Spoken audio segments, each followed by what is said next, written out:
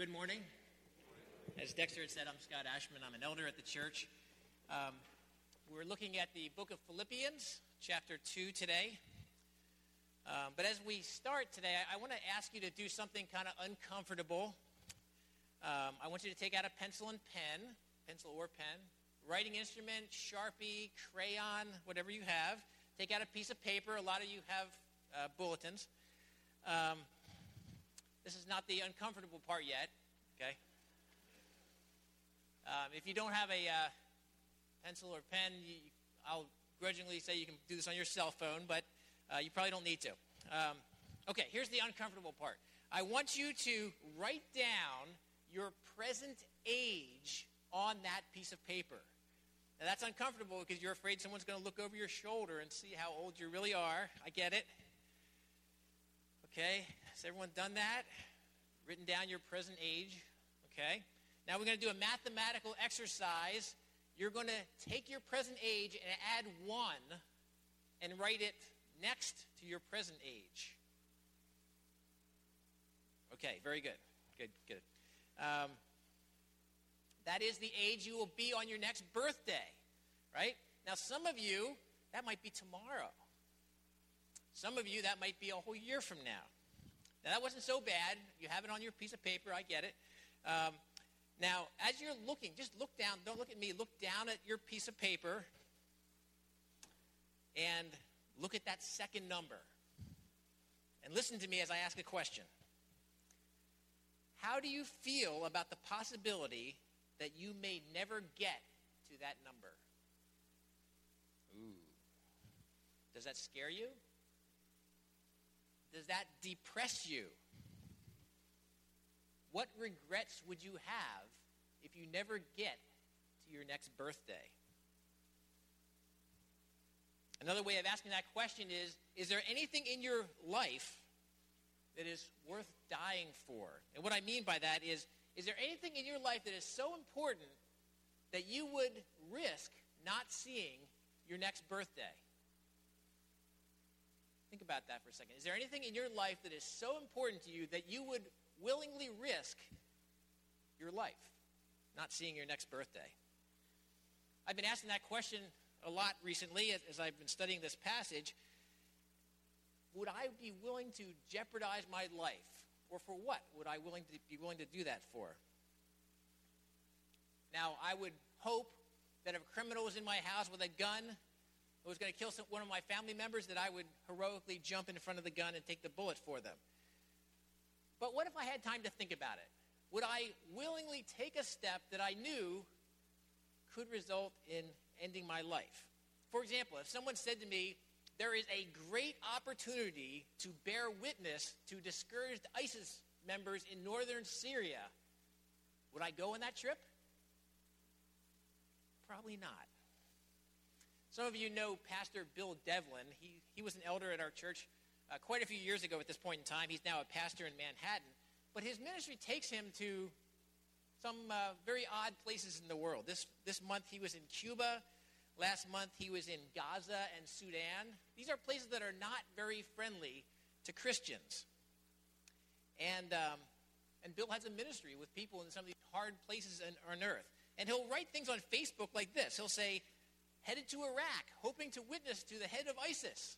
Pray for me.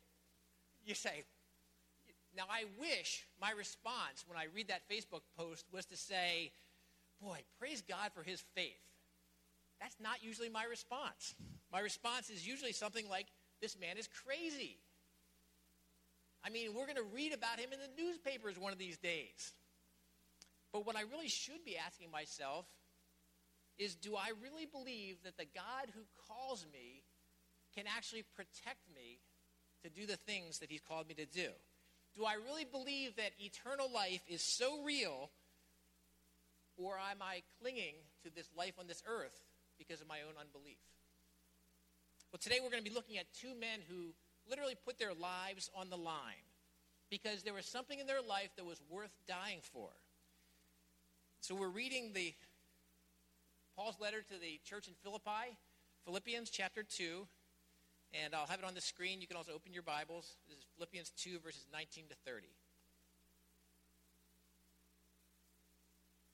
I hope in the Lord Jesus to send Timothy to you soon, so that I too may be cheered by news of you. For I have no one like him who will genuinely be concerned for your welfare. For they all seek their own interests, not those of Jesus Christ. But you know Timothy's proven worth, how as a son with his father he has served with me in the gospel. I hope, therefore, to send him just as soon as I see how it goes with me. And I trust in the Lord that shortly I myself will come also.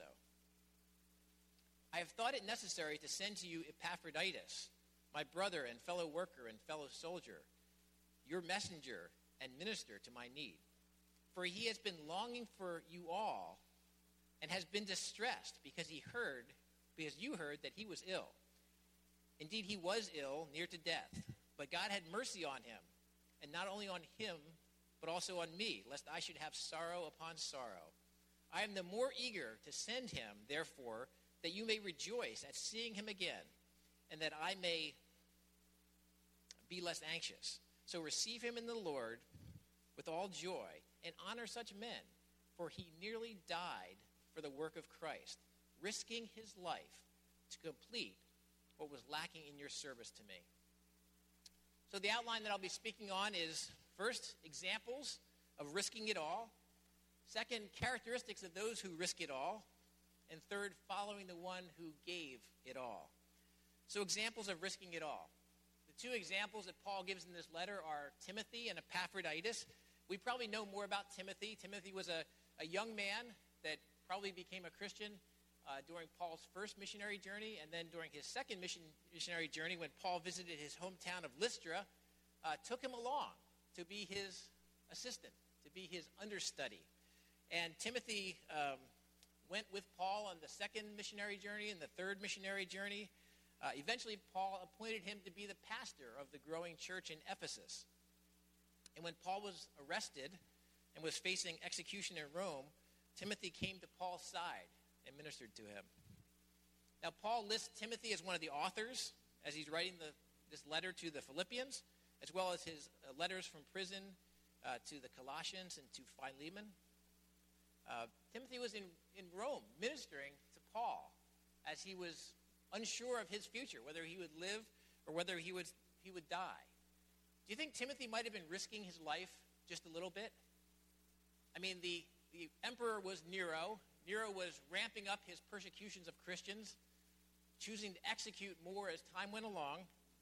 And here was Timothy, being a minister to probably the greatest and well-known Christian of the world, Paul.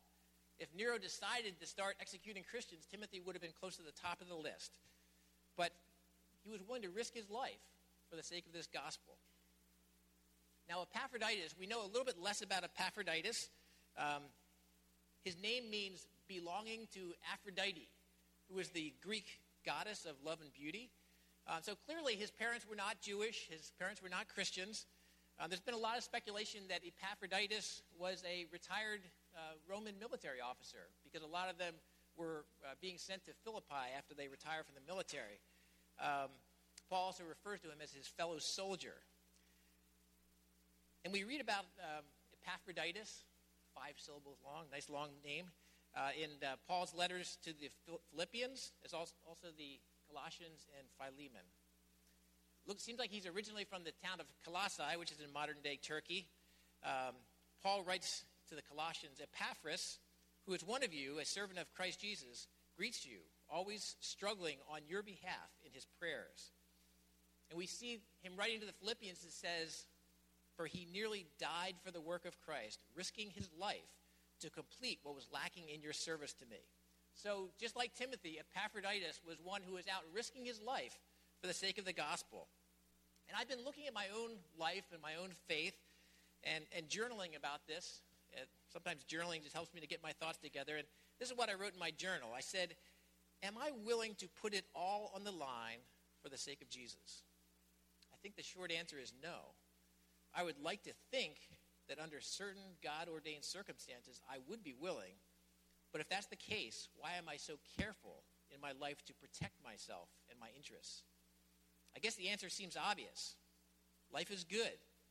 I've come to enjoy this life. the daily rhythms of eating and working and resting and fellowship with other believers. Modern 21st century life is pretty convenient with lots of leisure time. The other answer is my family. I wouldn't want to deprive them of, well, me. I love Jean. I love my daughters. I wouldn't want to have to see them go through grief and suffering and mourning my death, even though I know that they will one day unless they pass first. So those are some of the struggles I've been thinking through in my own life. You know, there are times, as I thought about it, that I feel like I really was risking my own life. For example, I drive on the Schuylkill Expressway every day. So that's a pretty good sign that there's something in my life that I'm willing to risk death for, my job. But when we moved from the nice, safe suburb of Paoli to our not-so-safe neighborhood of Logan many years ago, with a higher murder rate, drugs all around, we felt like we were really taking our life into our hands. And there have been some close calls along the way, to be honest. But God has been faithful and has protected us every step of the way. And yet, as I get older, sometimes I wonder, why am I less apt to take risks than I was when I was in my 20s? As we think about this topic of risking your life for Jesus, I want to suggest that it doesn't start there. You know, you don't just wake up one day and say, you know, I think I'm going to move to North Korea and become a missionary. You know, you don't start there. That's not the starting place. Instead, you yield your life more and more, giving yourself more to Jesus and getting away from your own life of serving yourself. So we're going to look at some of the characteristics that we see of Timothy and Epaphroditus. And I want to say that these are characteristics that God works in people's lives through his Spirit. It's not a work of the flesh to make yourself more like this, but instead it's a work of the Spirit. So characteristics of those who risk it all. The first one we see is compassion. We see this in Timothy, and I'm calling this a genuine concern for the welfare of others. Paul said, I hope in the Lord Jesus to send Timothy to you soon, so that I too may be cheered by news of you, for I have no one like him, who will be genuinely concerned for your welfare. For they all seek their own interests, not those of Jesus Christ. So Timothy's life was marked by a genuine concern for other people. You know, if you look around your life, that's pretty rare.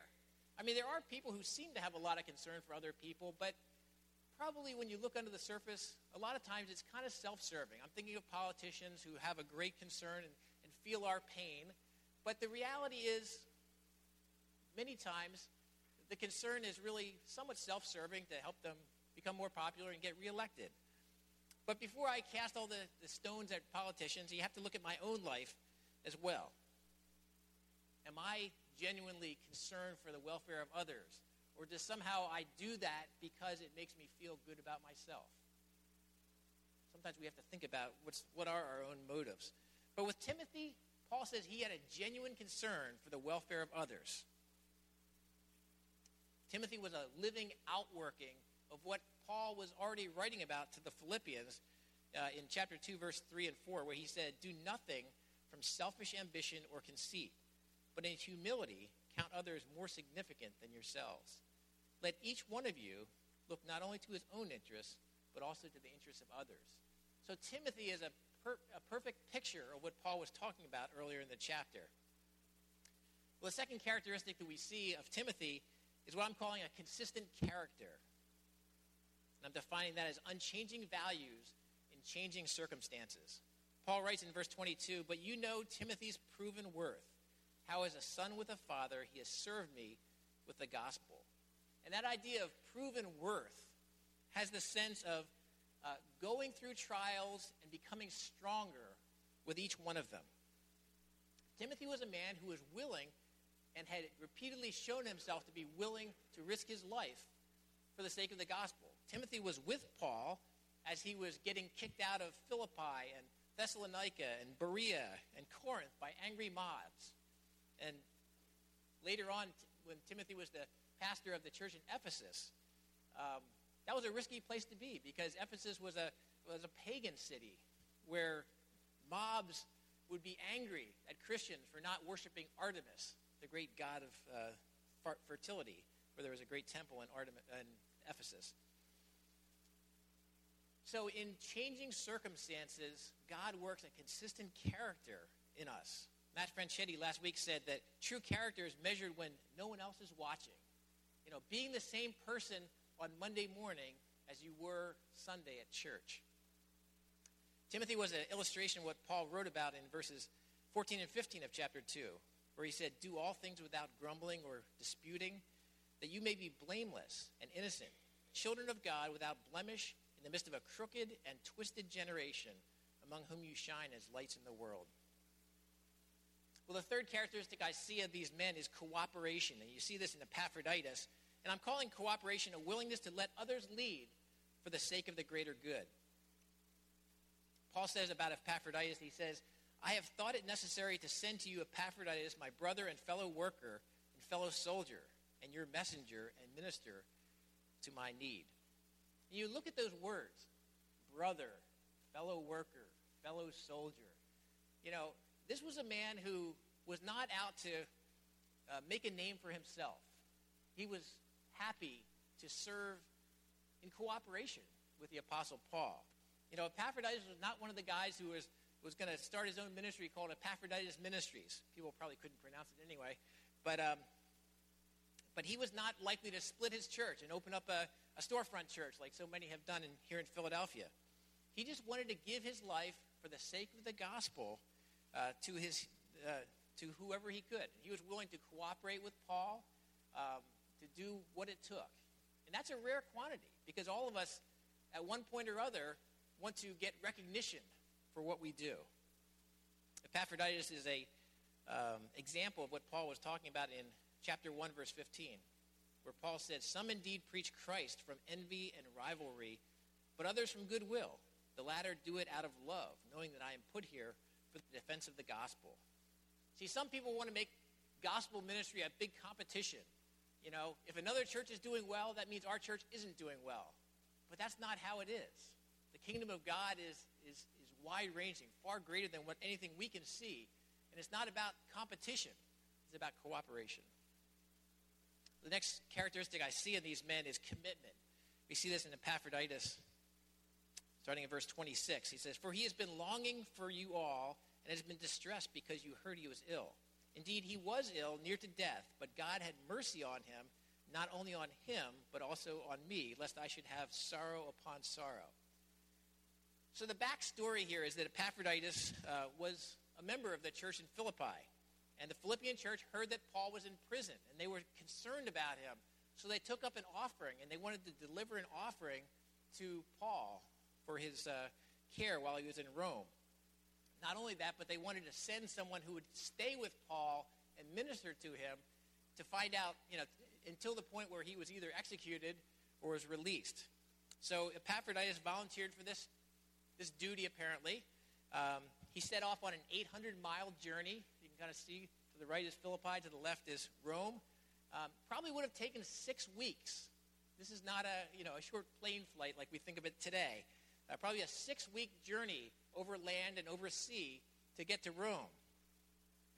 At some point, either on his journey or after he got to Rome, he became ill, deathly ill, to the point of almost losing his life. And it would be easy for Epaphroditus to say, "Look, I tried. I got so sick I couldn't continue," and just turned home.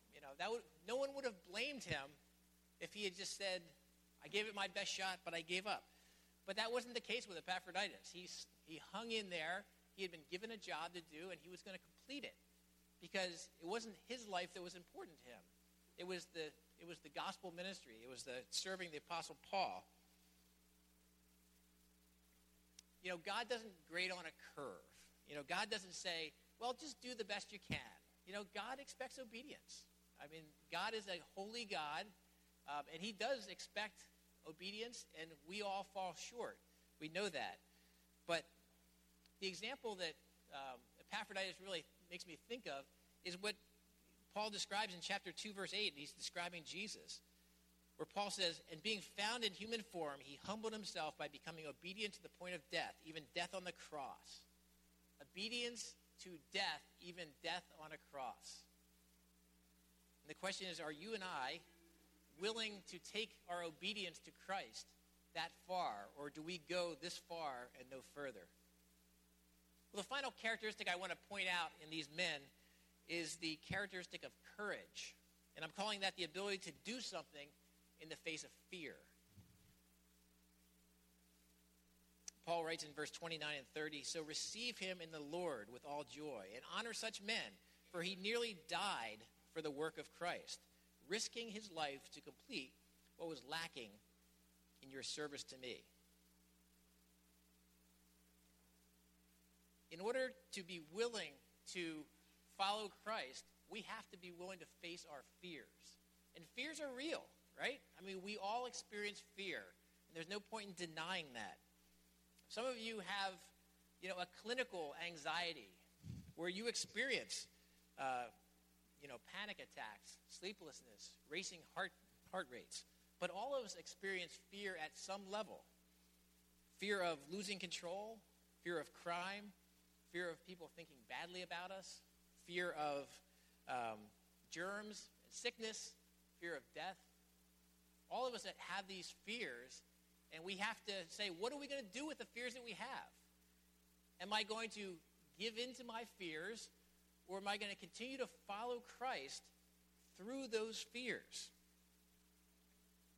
Epaphroditus is an example of what Paul was talking about in his own life in chapter 1, where he said, "For I know that through your prayers and with the help of the Spirit of Jesus Christ, this will turn out for my deliverance, as it is my eager expectation and hope that I will not at all be ashamed, but that with full courage," there's that word, "now and always Christ will be honored in my body, whether by life or by death. For to me to live is Christ, and to die is gain." I remember the first time I ever heard those words, to live is Christ and to die is gain. I was not yet a believer, and I went to a college-age ministry at a church, and they were singing. They were singing, "Christ in me is to live, to die is to gain." Some of you know that from a while ago. "Christ in me is to live, to die is to gain." And they were smiling. And I looked around, and I was kind of mouthing the words, but I was scared to death of death. And these people, fellow college students, were smiling and saying to die is to gain. And I thought, what is wrong with these people? Well, now it's 35 years later. I think I understand what they were singing about. That's a good thing. But I have to ask the question, how much do I really believe that? Do I really believe that to die is to gain, which is what Paul said? Am I ready to face death if need be? Of course, the key to understanding this is believing that for those who put their faith in Jesus Christ, this life is really only a prelude, a short prelude to something much greater, eternal life, a glorious life forevermore. And if I really believe that I have assurance of eternal life, then risking everything in this life, which I know I'm going to lose someday anyway, for the sake of eternal life, doesn't seem like that much of a risk anyway. When you think about it, how much of a risk is it really, even if we were to lose this life and gain heaven? But do we believe it? See, that's really the question, do we believe it? And that's one of the key takeaways I want to take for today. God never commands us to take risks. He never explicitly says, go out and take risks. Be a daredevil. I can't find that anywhere in the scriptures. But what I do see is God saying, believe the gospel. Believe the gospel, and then act accordingly. Act as if you really believe the gospel. And if that's how you do act, if that's the steps of obedience you take, you're going to look like others to be a risk taker, a daredevil, because you really believe that there is eternal life waiting for you. That leads me to the final point, following the one who gave it all. Timothy risked his life for the gospel. So did Epaphroditus. The Apostle Paul did lose his life for the sake of the gospel. He was executed by beheading on a road just south of Rome, outside the gate of the city. But they were just following their Lord and Savior Jesus Christ, who Paul said he humbled himself by becoming obedient to the point of death, even death on the cross. And Jesus is the one I want to point you to today. See, I would be doing you a great disservice if I said, look at Timothy, look at Epaphroditus, look at Paul, be like them. Because the reality is, we're not like them very often. The reality is that we often love this world more than we love our Lord. The reality is that we are afraid of death because we're not so sure about this concept of eternal life because we can't see it and we don't know anyone who's come back from heaven and told us about it. The reality is that every day we break the greatest commandment, which says that you shall love the Lord your God with all your heart and soul and mind and strength. And breakers of the greatest commandment, what does that mean? It means that we don't deserve heaven. We don't deserve eternal life. We deserve hell instead. The Bible's very clear about that. But that's why our hope completely lies in Jesus Christ. He took the punishment. He took the hell that we deserve and offered to us heaven. That is the nature of the gospel. And if you put your faith in Jesus, heaven is not something that, like life insurance, someday you can cash in your policy and get to heaven after you die. God is offering something much greater, a relationship with him today. A relationship where you get to know the God of the universe. In a sense, heaven starts the minute you put your faith in Jesus Christ. And you might look around and say, this doesn't look like heaven. And you're right, it doesn't. But this is the start. It's getting to know our Savior, getting to know the God who created you. And I want to encourage you, if you have never put your faith in Jesus, to do that today. Because he is waiting for you. There's no accident the fact that you came to church today. But I also want to assure you and every one of us that just because you put your faith in Jesus, it doesn't mean that life gets any easier. That was not promised anywhere. In 2016, tens of thousands of Christians throughout the world were killed as martyrs because of their faith. And that doesn't really surprise us. Jesus told his disciples, indeed, the hour is coming when whoever kills you will think he is offering service to God. So when we see this happening in our world around us, we say, that's terrible, it's awful, and it is. But it's not surprising. Jesus said that's how it's going to be. And each of these martyrs, however, are simply following the example of Jesus Christ, who himself came to earth and willingly gave up his life at age 33 to give you and I eternal life. Jim Elliot was a famous missionary, and he was reflecting on this short life of Jesus. And he was looking at Psalm 104, and he said, he makes his ministers a flame of fire. Am I ignitable?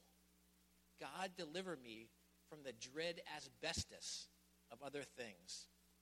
Saturate me with the oil of thy spirit, that I may be a flame. But flame is transient, short-lived. Canst thou bear this, my soul, short life? In me there dwells the spirit of the great short-lived, whose zeal for God's house consumed him. Make me thy fuel, flame of God. Jim Elliot became a martyr in 1956 at age 28 when the tribal people in Ecuador that he was seeking to minister to turned on him and speared him and 4 of his friends to death. And the question that he's asking is a good one for us, whether you're young or old. Can you bear this, my soul, short life? Or is this life the thing that you and I are clinging to, unwilling to truly follow Christ where he would lead us? So as we close this service today, get ready for the final song. I want to call the prayer team up, call the worship team to start coming forward. I'm just going to ask you to bow your heads and spend some time just thinking about what perhaps God is saying in your own life. So let's bow our heads, and I'm going to ask an occasional question. We'll do this for a couple minutes. If there's anything you would like to pray with someone else about, you can come forward or just stay in your seats and meditate with God.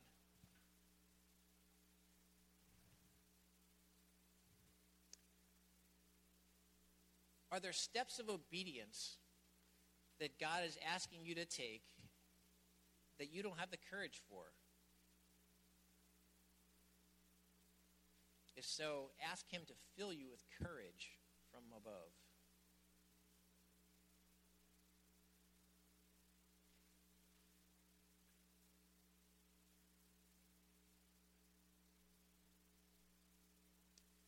When you really examine your life,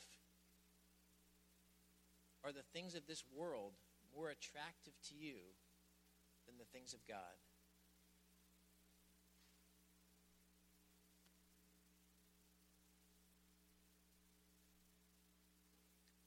Ask God to help you repent of this and come to him.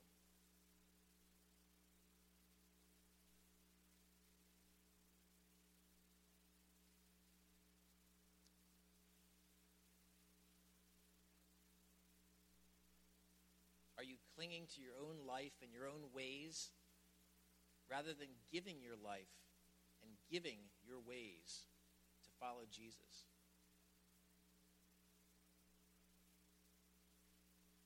If so, ask him to give you faith, to release your grip, and trust him in new ways.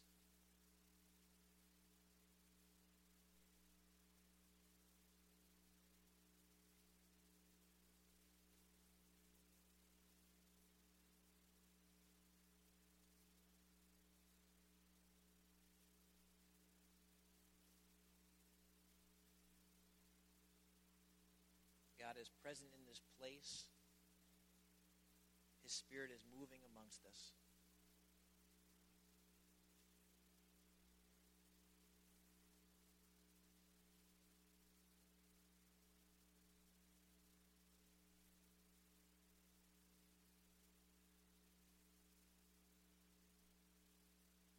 If God is speaking to you, don't close your ears at this point in time, but listen to what he has to say.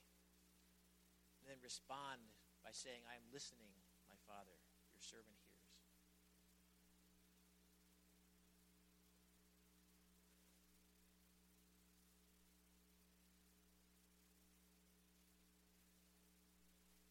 Father, you've given us your Son that we might have eternal life.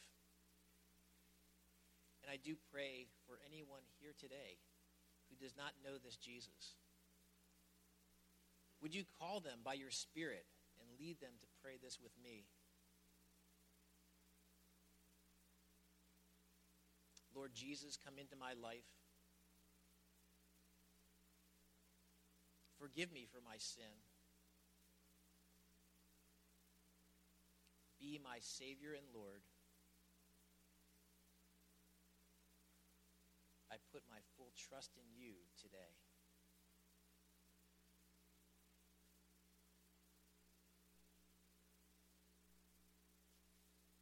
Lord, you have put examples in front of us throughout history who have taken such a grip on eternal life that they risked everything for you in this life.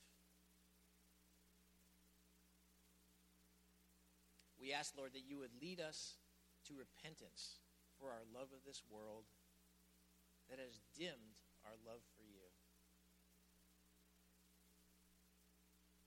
And fill us with joy as we follow Jesus.